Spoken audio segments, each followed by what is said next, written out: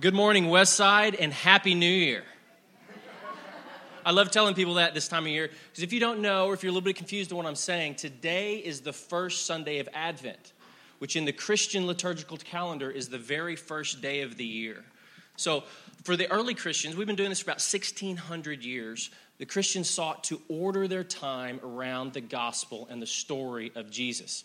So the calendar, through the calendar, we seek to redeem our time through embodying this narrative of the gospel. So seasons like Advent, Epiphany, Lent, Easter, Pentecost, through readings and liturgies and prayers and songs, we seek to drive the story of the gospel deep into our life, that being the Christian story. So of all the seasons, Advent feels the most familiar to us here at Westside because we've done things like the wreath for a number of years, and some of the other ones pick up on that story later on. So it's also the easiest season of the year to participate with your family through maybe an Advent calendar or the devotional that we have out front or some other things that you can do to engage in the season. So here's why we need to remember Advent. It's because Hallmark, Walmart, and Lifetime, right, are trying to co-opt and steal the story from us. But when we participate and we remember these things of the season, we seek to redeem the gospel and drive it deep into our life. So really, we want to be more formed by the gospel and the calendar of the church than we do the calendar of the culture around us. Yeah. So we as a community must seek to live into the story by allowing the rituals and traditions to remind us of what is really going on in the season. So the early Lutherans, for instance, what we do here, we got this from them. They sought through their home devotionals, this was started in their home, to pick out 5 candles. And each candle represented a new theme for the week. And it all culminated on Christmas Eve with the lighting of the Christ candle, a white candle, which we will anticipate and wait for. So this week, the theme is hope. The hope that even though our outer circumstances may be dire and dark, that Christ promises hope as he is the light that's coming into the darkness. Even if our hope is no bigger than that of a candle, Advent declares that the powers of darkness are going to be destroyed by the person of Jesus. So one way we participate in that is through prayers and readings together. So in your bulletin, you have our prayers for this morning. And so I'll start, and then you will repeat after me, repeat with me the bold sections. Lord, open our lips, and our mouths shall proclaim your praise. O God, make speed to save us. O Lord, make haste to help us. Glory to the Father, and to the Son, and to the Holy Spirit, as it was in the beginning, is now, and ever shall be, world without end. Amen. Praise the Lord. The Lord's name be praised. Isaiah 40, verse 5. The glory of the Lord shall be revealed, and all flesh will see it together. Pray along with me.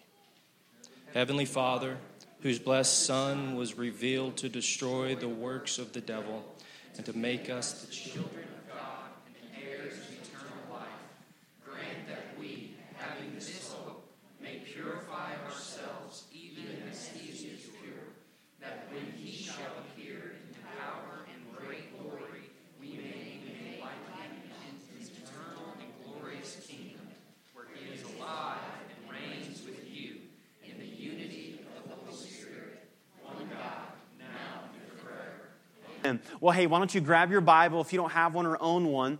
There's one in the paperback or in the pew back in front of you, a paperback Bible, and you can turn towards the very end of your Bible to the letter of 1 John, chapter 3, and give your attention to the reading of God's Word today. All right, Westside. When you get to 1 John, chapter 3, look up at me and say, Merry Christmas. It's all about Jesus, amen. All right, why don't you stand if you're able for the reading of God's Word this morning. 1 John chapter 3, we'll be reading verse 8. Whoever makes a practice of sinning is of the devil, for the devil has been sinning from the beginning. The reason the Son of God appeared was to destroy the works of the devil. This is the word of the Lord. Well, good morning, Westside. And I tell you what, don't you love the Bible? What a verse to read on Christmas, right? Well, we're in our Advent series, so we sort of started last week and just gave a little bit of preface about where we're going. But today marks the first Sunday of Advent. And so for the following Sundays, we start our service a little bit differently with the lighting of the candle and doing all of that. And man, this is just one of my favorite times of the year as it starts the church calendar. And our series that we're looking at is called Why He Came. And so maybe you didn't grow up in church, or the great thing about Westside is we have many different backgrounds. People grew up, just all types of different things. Advent is what we learned last week. It's the Latin word that means the coming or the arrival of something significant. And so in the church calendar, we learned that Advent is about the arrival of the person of Jesus Christ. And we said that Advent does a number of things. It allows us to look back to see what God has done, all of the faithful promises that He had and He kept in the person of Christ. So we look back to see what He's done, but we also look around to see what He's doing. And just the history of this time of year with the Christmas lights represent light in the darkness, the evergreen trees and all of that representing something that never dies, like the eternal life that Christ offers us. So it's a time for us to look around, but it's also a time for us to look forward to see what Christ will do, because we live in a great part of history. We look back to know that Christ has come, but as God's people, we look forward to know that He will come again. And so we live in this anticipation. And what we're doing in this series, Why He Came, is we're looking at the letter of 1 John. And so last week we looked at a number of statements that John makes in his letter. And when he says, this is why Jesus came. This is why God came. This is why Emmanuel, why God became man. And so last week we looked at that Jesus came to take away sin. And we looked at this idea of Christmas, that really the way that Jesus was able to take away sin is the fact that He took on sin. And we looked at the deep doctrines of Christmas, if you will, that Jesus is eternal, that He's equal with God the Father, and that He is empty of sin. And I'll tell you what, we got a lot of feedback last week. Just the aspect of teaching our children that Christmas is not when Jesus began. It's when God became man, yes, but Jesus is eternal, that He's always existed. And so my kids this week kept trying to talk about, so Jesus is older than rocks. Yeah, buddy, He's older than rocks, But is He older than that tree, Dad? That tree's been, yeah, buddy, He's, and so just trying to grasp and understand something like that is fantastic. And this week, we look at Jesus came to take out the enemy. And it was probably what was read the most un-Christmas verse that's ever been read. But in reality, John says, this is why Jesus came. And He came to destroy the works of the devil. Did you know that that's my favorite Christmas verse? I'm going to start a whole clothing line. It's going to be on coffee mugs. It's going to be on all of that. Merry Christmas. Jesus came to destroy the devil. Merry Christmas, right?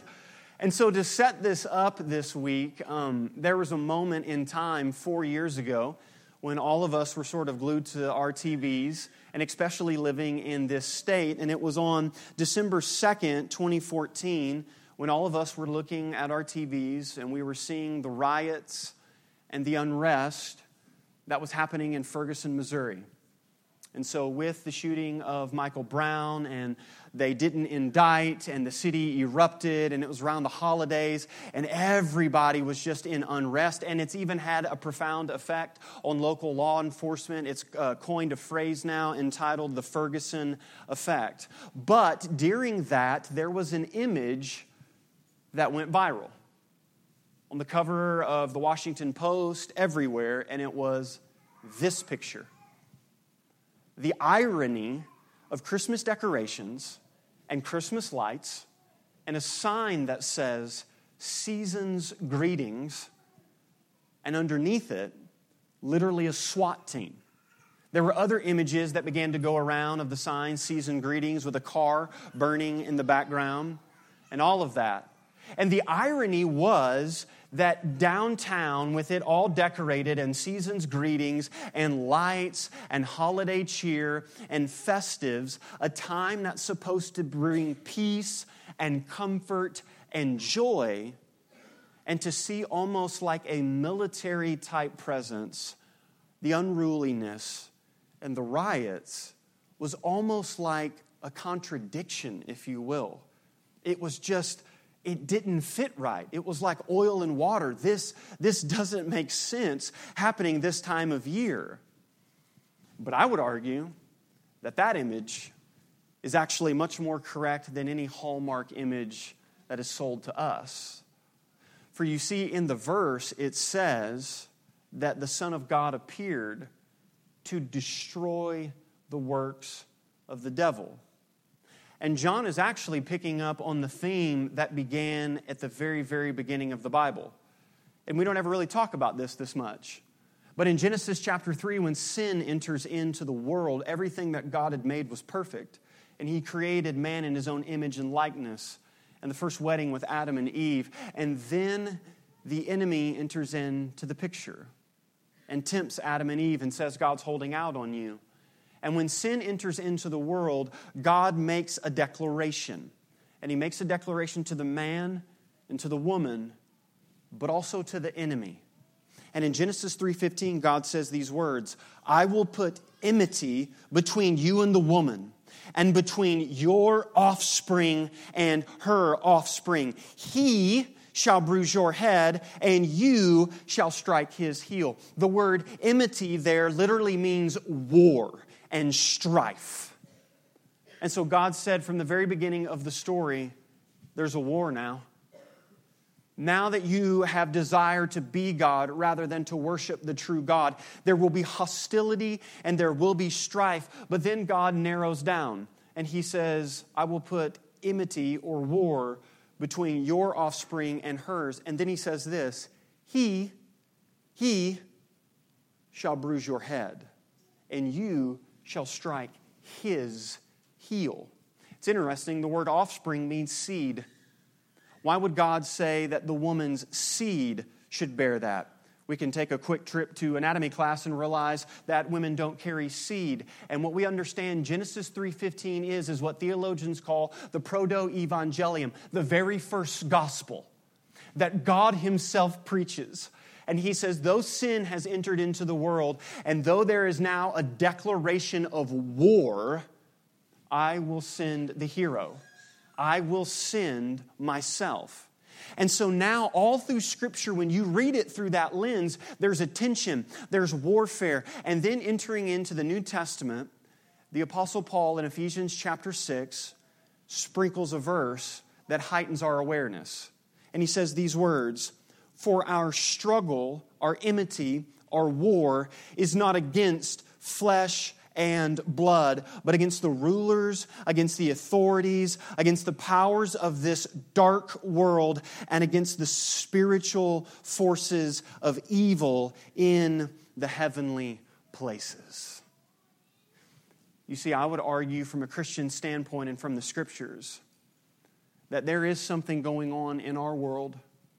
And the reason why we turn on the news and see death and decay and anxiety and panic and all of those things is because there is a war that many people are unaware of.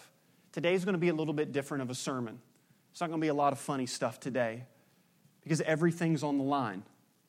I think the reason why many of you just are struggling in our marriages is because the first thing that was attacked in Genesis 3 was a marriage.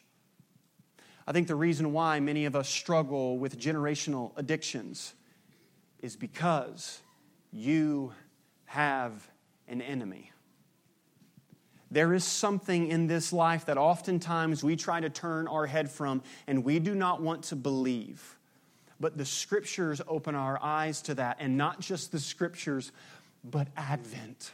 One theologian, N.T. Wright, says, Christmas has made us cozy, but Advent beckons us to stay awake.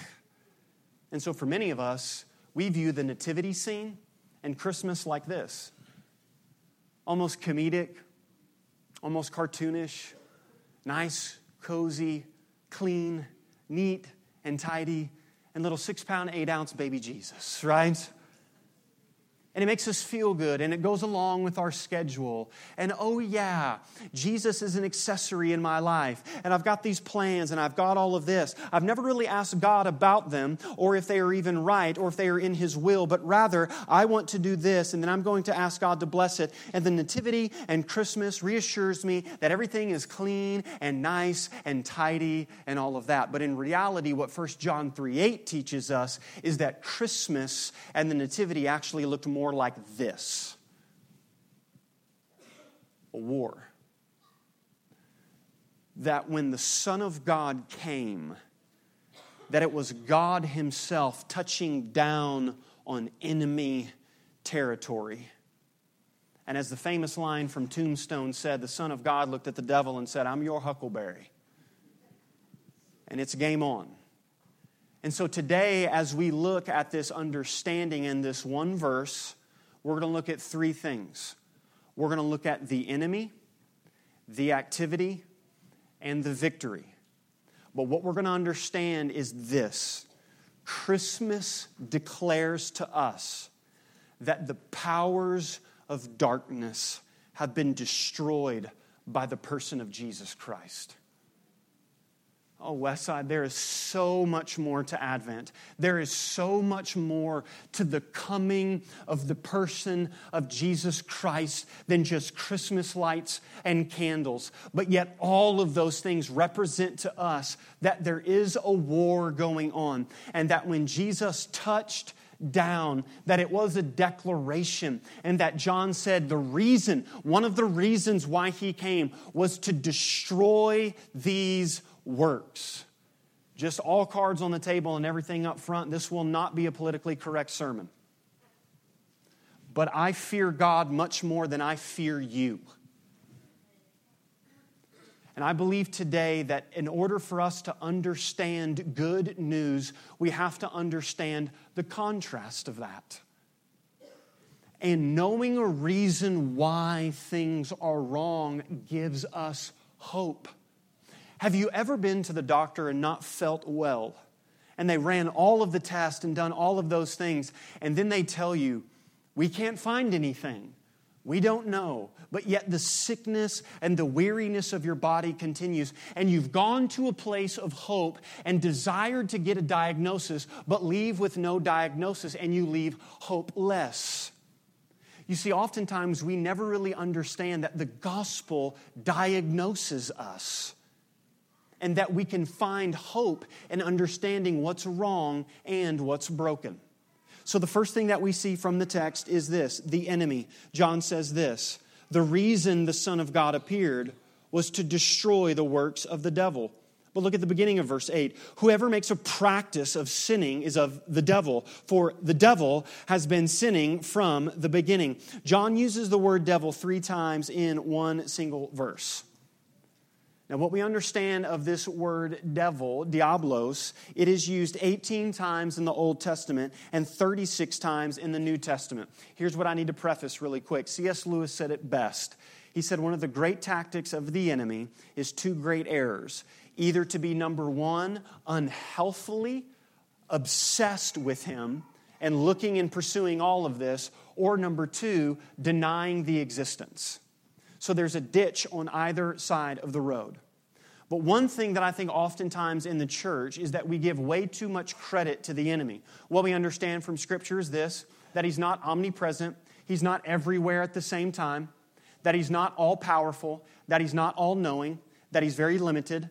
So if you got a nail in your tire on the way to church, probably wasn't the devil, okay? He's probably not messing with you. Okay? He was probably, messing with Billy Graham when he was still alive or something like, you understand what I'm saying? Like, it's not all of this, and then the enemy is attacking me and all of this. The second thing is this. I think probably you just made dumb choices. Oh, the enemy's after me. I was at the bar till 3 a.m., got drunk and hooked up with somebody that I shouldn't have. No, you're dumb. Dumb choice. Shouldn't have done that.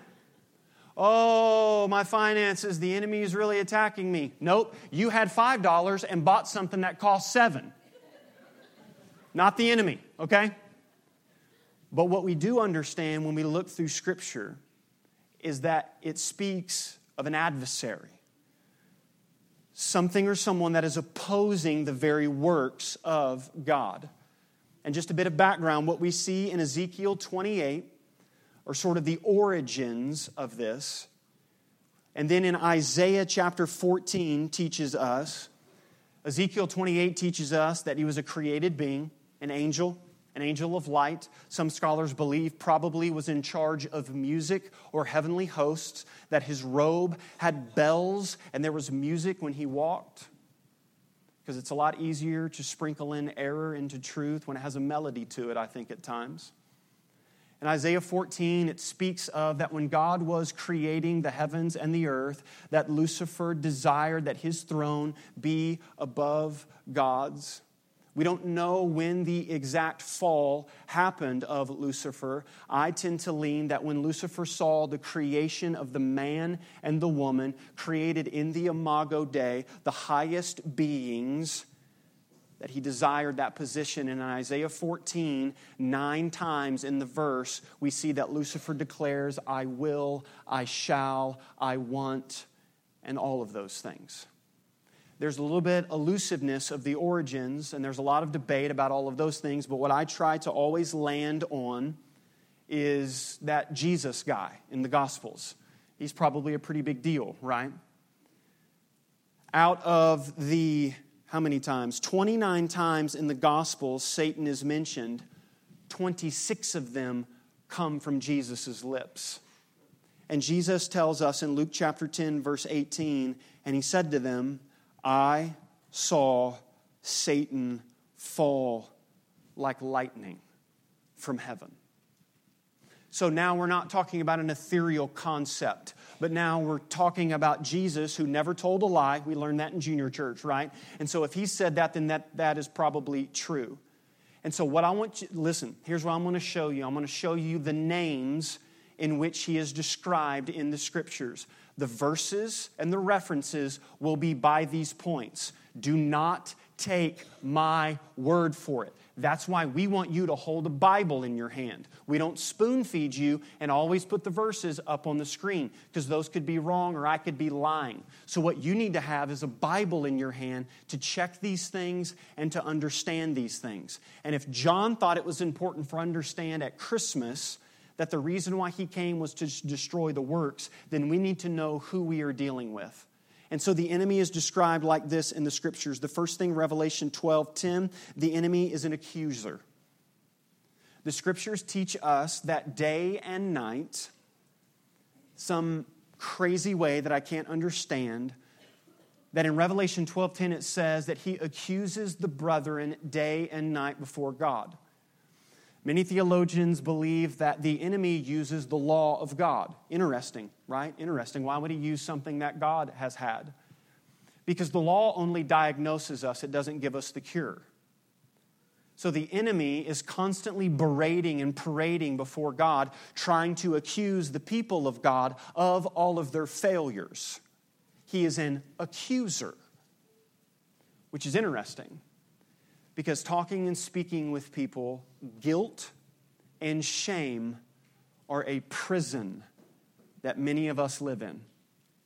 And so when we begin to understand the accusations that come against us, and why would you pray with your wife and your kids tonight before bed? Because your wife knows what you did in the beginning of your marriage, and now you shouldn't even utter. And why is it even worth it? Because your husband knows what you struggle with, and you shouldn't even begin to serve in church because of your past. And if anybody ever knew, that's a lie from the pit of hell.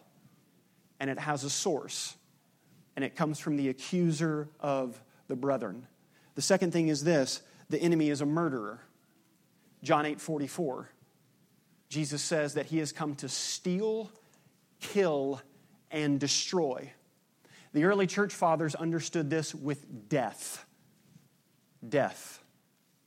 When sin entered into the cosmos, death came with it. Death was never a part of God's plan when it came to the image of the man and the woman, for they were created in God's image. And so if God is life and sin separates us from God, then the opposite of life is death. And listen to me. Where there is murder, where there is violence, where there is hate, where there is discord, you can count on demonic activity. And to take it even a step further, Jesus tells us in the Sermon on the Mount that he who harbors hate against his brother or sister in Christ is already a murderer. So to take it a step further, unforgiveness, bitterness is all demonic activity. You see, when we begin to shed the light on something like this, we begin to see how serious the issues really are that we deal with. It's not just hurt, and it's not just bitterness, but it is an open wound and an open door for the enemy to continue to suppress and hold you down. The enemy is an accuser. The enemy is a murderer. The enemy is a liar. John 8:44b. Here's what Jesus says to the religious people. You're a liar. Isn't that great? Blonde hair, blue-eyed Jesus, right? And he looks to the Pharisees and says, you're a liar, and you are of your father, the devil, for he has been lying since the beginning. Lies. And the lie started in Genesis 3. Did God really say to not do that? Did God really say that that's the design for marriage? Did he? Did God really say that this is how you should use your money? Did God really say that this is life and this is death? And sometimes lies come as subtle as just suggestions sometimes. And so this week I was talking with Roman, and we were talking about all of this and all the exciting things and Christmas and stuff. And he was asking me questions about the enemy and, the devil and how a 7-year-old's mind works. And I was I was just praying, God, please let me answer this correctly and all of that. And I walked through this list of names with him. And we got to the liar. And I said, so Bubba, if we lie, who are we like? And his eyes got real big. He said, then we're like the devil. I said, yeah, Bubba, see, that's why it's such a big deal for us. It's not just a little slip up, and it's not just a little white lie, and it's not just this. But when we understand how serious this is, we see the origins of it. The standard is very high. And it is Christ. And we do have an enemy. And Christmas declares that the enemy has been defeated. But we are heightening our senses to who and what we are up against. He's an accuser. He's a murderer. He's a liar. And then this, the enemy is a thief. John 10:10. When you actually understand how limited the enemy actually is, like he can't create anything. God alone holds that power. So, if the enemy cannot create, then he can only imitate or distort something. And oftentimes what the enemy does is through a suggestion, like let's say food. Food's great. Love food, amen? Love food, right? Love steaks, praise God. That's why God invented cows, was for steaks, right? Sorry, okay? You know what I'm saying? Praise God for the new covenant and bacon. And all the Lord's people said amen, right?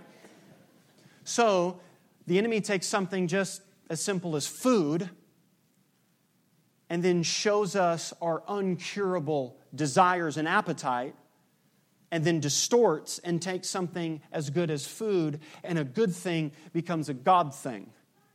And then that becomes a bad thing.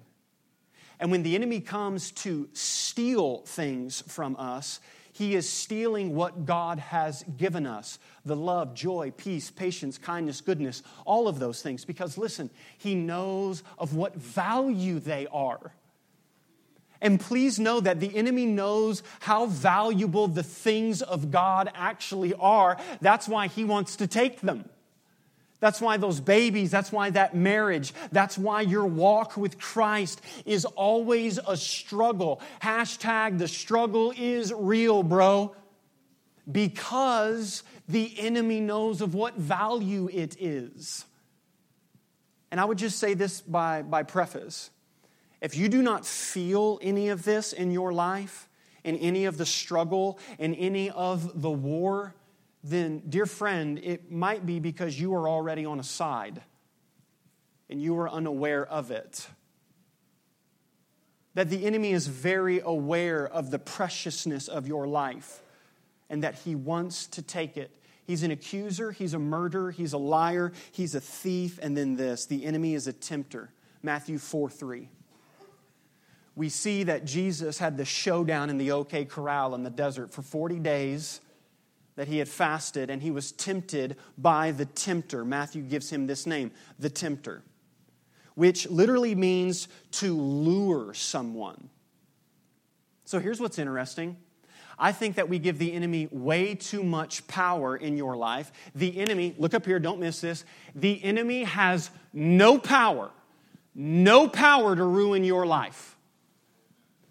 No power to ruin your life. The enemy has power to tempt you to ruin your life.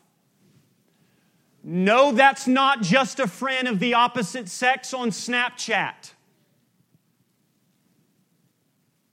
No, it's not just innocent looking up your high school sweetheart on Facebook after you've been married for 10 years and have kids. This is how serious this is. That is a temptation of the enemy for you to bite, and once you've bit, you are lured in. No power to ruin your life. All the power to tempt you to ruin your life. That's why the disciplines are so important. That when you pick up your Bible in the morning and you're reading, it is a declaration of war. That's why when you reach back and you drop those babies off before school and you grab that leg and you pray for that child, that's a declaration of war. That's why when we bow our knees and we pray, that there is so much more happening in the heavenly places. That these things are real, and the Scripture teaches that He has fiery darts that get fired at us. And I get 40 minutes on a Sunday to try to tell you about them. And you leave this place and you are assaulted day and night through multiple temptations. Why is this so important? Why are we taking time to do this? There's three primary reasons. The first one is this. So you can be aware. Hello. So that you can be aware of what's going on. That's why, just a couple, and I'm going to, listen, you know what my goal is in life? Don't let the suit and tattoos fool you, bro. I want to put the fun back in fundamentalism, baby. That's what I'm trying to do, okay? So it's an old school message. A couple of weeks ago, my kids were watching something on Netflix, and it was fun, and it was innocent, and then all of a sudden, it was like a Halloween show, and then now all of a sudden, the little kids have a Ouija board, and now the cat's dead, and now they're trying to bring the cat back up to life and do all that stuff, and Dad stepped in and shut that down. Like, moms and dads, what are your kids listening to? I'll never forget being in youth ministry, and I told some of the parents, here's how you can check on an iTunes playlist and some of that stuff. You know what a mom came up and told me? My kid would get so mad if I went through their stuff. I'm sorry, I thought you were mom. Like, are we aware of actually what we're letting into our homes? Do you understand the depths and the darkness of these things? No, it's not just a little bit of nudity. No, it's not just 50 Shades of Grey. It's pornography and it's demonic. Like, I don't know what else to say. And then all of a sudden we come and we're broken and our life is in pieces and we trace it back and it was just fun here and then it was there. And then when we realize and our eyes are open to the depths and the darkness of all of these things. I am like someone standing at an intersection, waving and saying, don't go this way. Don't go this way. For the love of God, don't go this way. And be aware of what's happening in the warfare in your life. The second reason is this, so you can arm yourself. One of the steps in spiritual warfare, and by the way, this week I texted our board, I texted everybody that was close to me and said, please be praying this week. Because the step in arming yourself is awareness. And when you shine a light on the activity of the enemy, you better believe that there is opposition. You can ask anything. It's a sociological experiment. This is true. More crime happens at night, in the darkness. And listen to me. You are not the exception. You don't have it under control. You don't understand the consequences that will come. I don't know what it is and I don't know what you're dealing with, but I'm trying to tell you, please arm yourself and be aware. And then the last thing is this, that you can have assurance. This isn't to dangle you over the fire and to scare you and to, oh man, listen, I know I can motivate you. I can bring awareness. And then some of you guys are going to go home and we're not doing this anymore. And we're going to lay down the law and we're not doing this. And in 3 weeks, when life has gotten busy and all of that, everything crawls off the table again. This is not the goal of that. The goal of this is longevity, and you can be assured. Listen to me. You can be assured the words of Jesus Christ. Those whom He saves and those who are in His hand, those He keeps. How secure are you? Question, how secure is Jesus standing before God the Father? Pretty secure. And then the Scriptures teach that we are in Christ. Yes, there is an assault on your life, but you can be assured that if you are God's children, that you are His children. I read Spurgeon's sermon this week, 1883, July 1st. He stood up in a room of 5,500 people, and the first 4 lines of his sermon were this: today, in God's house and in this chapel, there are 2 people and only 2 people, sons of God and sons of Satan. Which one are you? Praise God for that. It's not as elusive, and it's not, oh, well, this, and I'm not sure. This is real, but you can have assurance and know that the battle still rages, but the victory has been won. And that everything that when we push back darkness, when we pray, our Father in heaven, hallowed be thy name. Thy kingdom come and thy will be done on earth as it is in heaven. That we are literally pushing back darkness. I love what C.S. Lewis says. There is no neutral ground in the universe. Every single square inch, every split second is claimed by God and counterclaimed by Satan himself. So I ask you today, are you aware? Are you arming yourself? Are you assured? Because all of this, the Christmas season, declares to us that the powers of darkness have been destroyed, that there is an enemy. But now to the activity. It says that the Son of God appeared to destroy the works of the devil. There's a lot of debate about what are the works. Some people, the law, the flesh, all of those type of things. But John actually tells us, jump up and look at verse 7. Little children, let no one deceive you. Deceive you, liar, deceive you. Whoever practices righteousness is righteous, and he is righteous. Here it is, verse 8. Whoever makes a practice of sinning is of the devil. For the devil has been sinning from the beginning. Well, what's sin, Jason? I'm glad you asked. Look at verse 4 in your Bible. It's crazy how the Bible explains things. Verse 4, everyone who makes a practice of sinning also practices lawlessness. Sin is lawlessness. So what are the works? The works are sin and temptation to sin. What is sin? Sin is lawlessness. Or to sum it up this way, the activity of the enemy is to rebel against God. And question, how do you rebel against a ruler?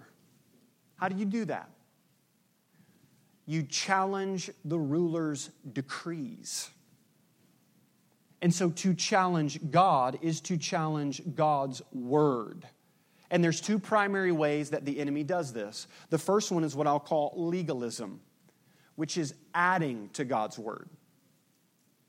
So legalism, as we defined, is being more strict than God is. And so we learned about that a couple of weeks ago with the prayer of the tax collector and then the Pharisee. That if God's word has said this about money, then God will love me more and I will be better than everybody else if I give more than that. That's called legalism. And then legalism goes down to the aisle of behavior modification. So here's what we think. We think if you vote a certain party, wear Dockers, don't get any tattoos, don't drink, cuss, or chew, or go with girls that do, or do any of that, or watch any rated R movies except for The Passion of the Christ, because that's a really good one and about Jesus, then I'm right before God. Then God is satisfied with me. Well, how do you know God's satisfied with me? Well, I don't watch any rated R movies other than The Passion of the Christ. I don't drink, cuss, or chew, or go with girls that do. I don't do any of this. And all of my behavior is now signs and evidence that I am right before God. That's the opposite of the gospel. The gospel doesn't say that we're changed from the outside in. See, the gospel is not so much into behavior modification as it is heart transformation. And one of the ways that the enemy will pursue you in your life is he will try to get you to justify your behavior compared to other people. Well, I'm not as bad as her, my coworker. And I know what God's word says about this, but goodness gracious. I mean, read the Bible in a year? Are you kidding me? My goodness, right? And so what you start doing is you become a little legalistic lawyer. And you start condemning and justifying. And it's so funny, when you're the standard, everybody falls short, don't they?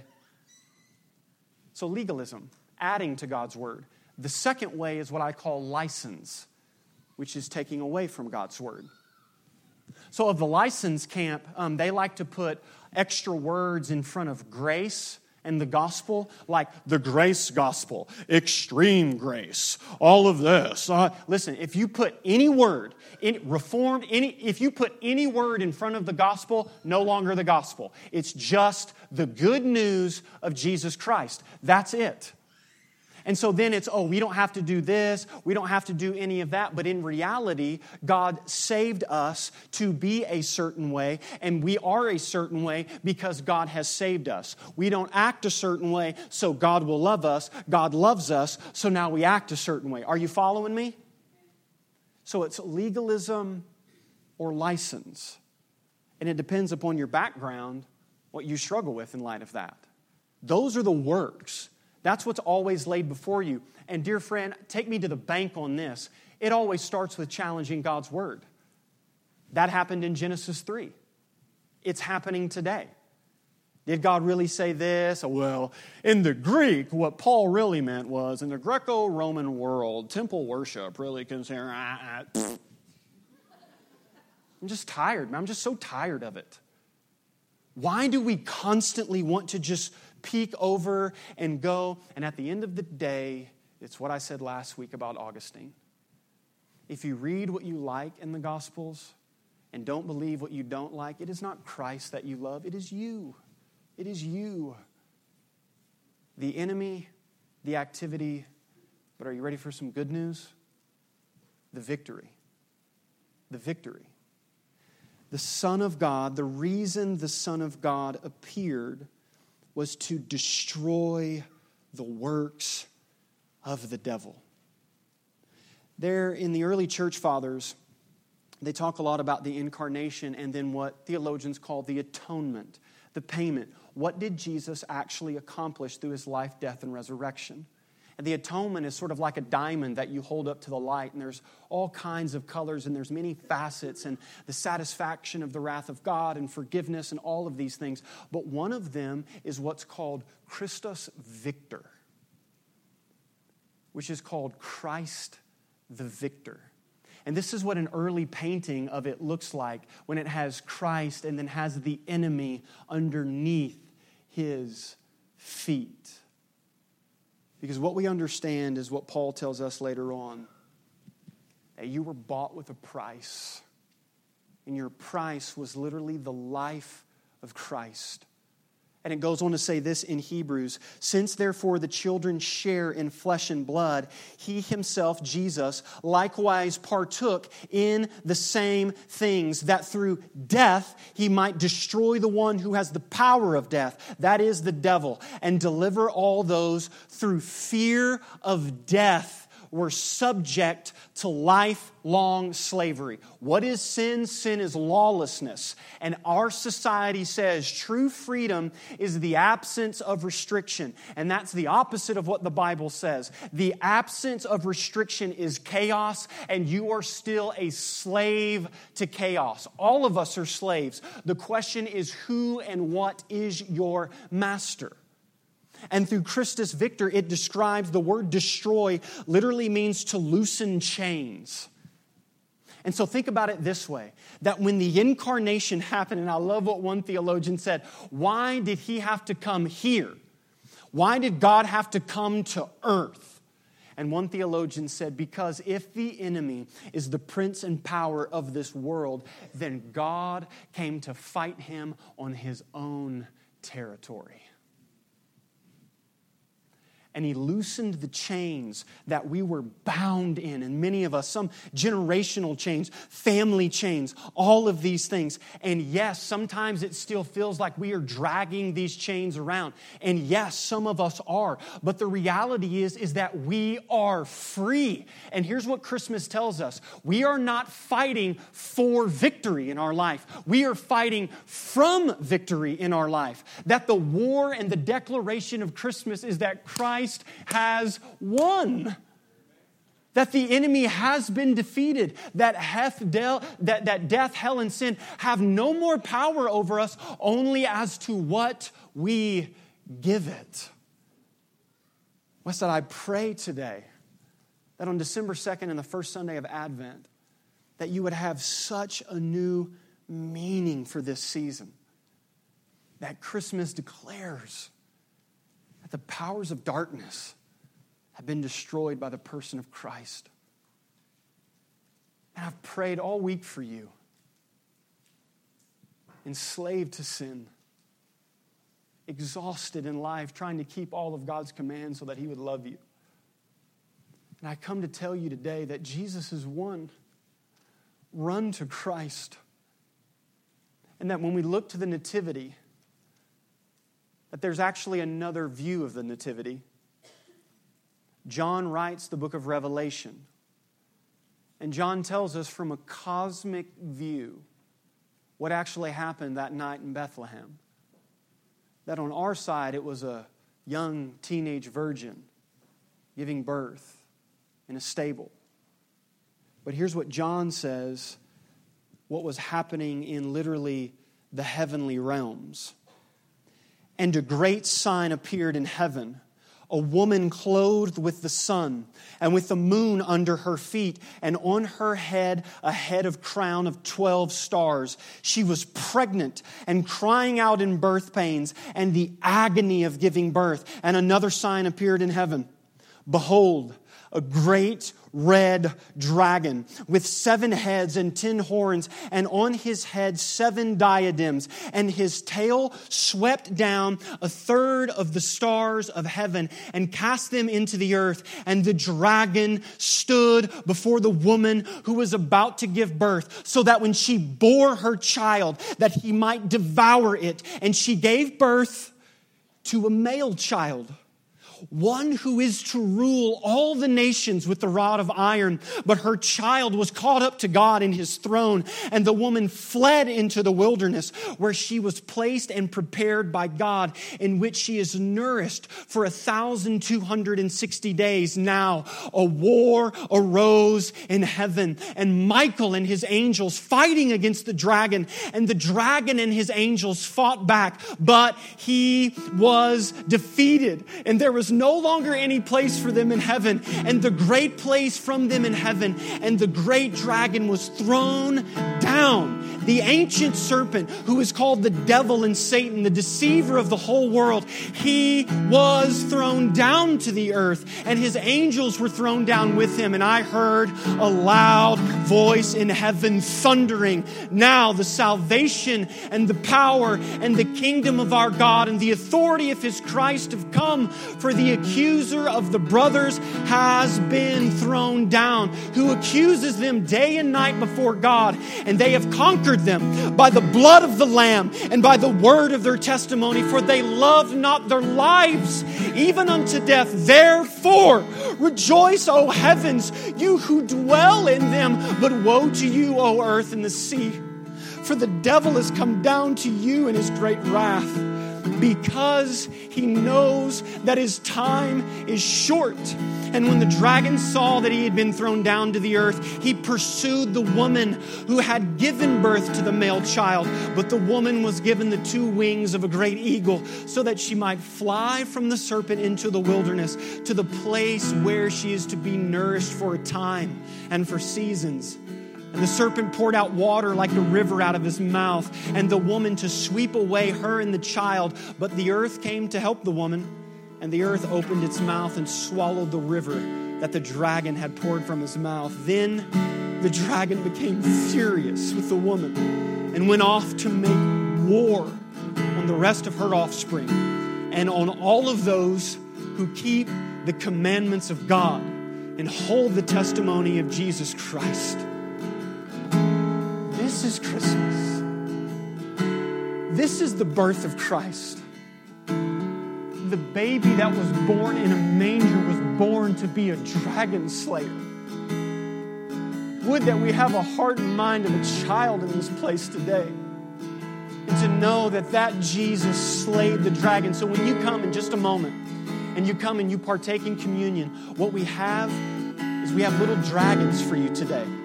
Here's what I want you to do. Listen, don't miss this. Don't laugh. This isn't funny. Look, I want you to take it home. And I want you to put it in your nativity scene. Right over little baby Jesus. When those babies ask you, why is that dragon there? There's no dragons. I want you to read Revelation 12 to them.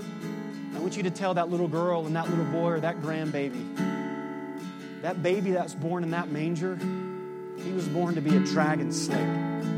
We don't have to be afraid anymore, because Christmas declares to us that the power of darkness has been destroyed by the person of Jesus Christ. Heavenly Father, we come before you in this place in awe for awakening our senses. No more cozy, no more safe. There is a war. There are marriages in this place under attack. There are addictions in this place. There are self-righteous judgment people who think that they're better than other people because none of those things are in their life. And God, what we understand is that there's a war for souls, where we stand upon your promises and declare the victory of the person and the work of Jesus Christ. No more chains, no more bondage, no more sin, no more death. And today we push back darkness and we celebrate the dragon slayer, Jesus Christ. May we leave this place today with a different view of Christmas. We pray this all in the holy and the precious and the wonderful name of Jesus Christ. Amen. Would you stand where you're at? Come and get your dragon and partake in communion today.